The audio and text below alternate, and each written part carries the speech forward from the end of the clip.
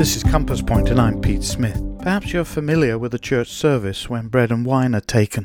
One name used is the Remembrance Meeting, probably because of Christ's own words when he instituted the feast. This do in remembrance of me.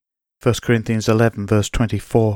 Sadly today many are forgetting God. Moses twice reminded Israel that when they had eaten and were full, there was the strong possibility of forgetting the God who had provided all those blessings for them. Then beware lest thou forget the Lord. Deuteronomy 6 and 12. And again in 8 verse 11. Beware that thou forget not the Lord thy God. Because of our old self, we tend to take things for granted. The weekly opportunity to remember God's beloved Son, who gave himself for our sins, is a wonderful antidote to the possibility of forgetting the one to whom, as believers, we owe so very much. Don't forget him today.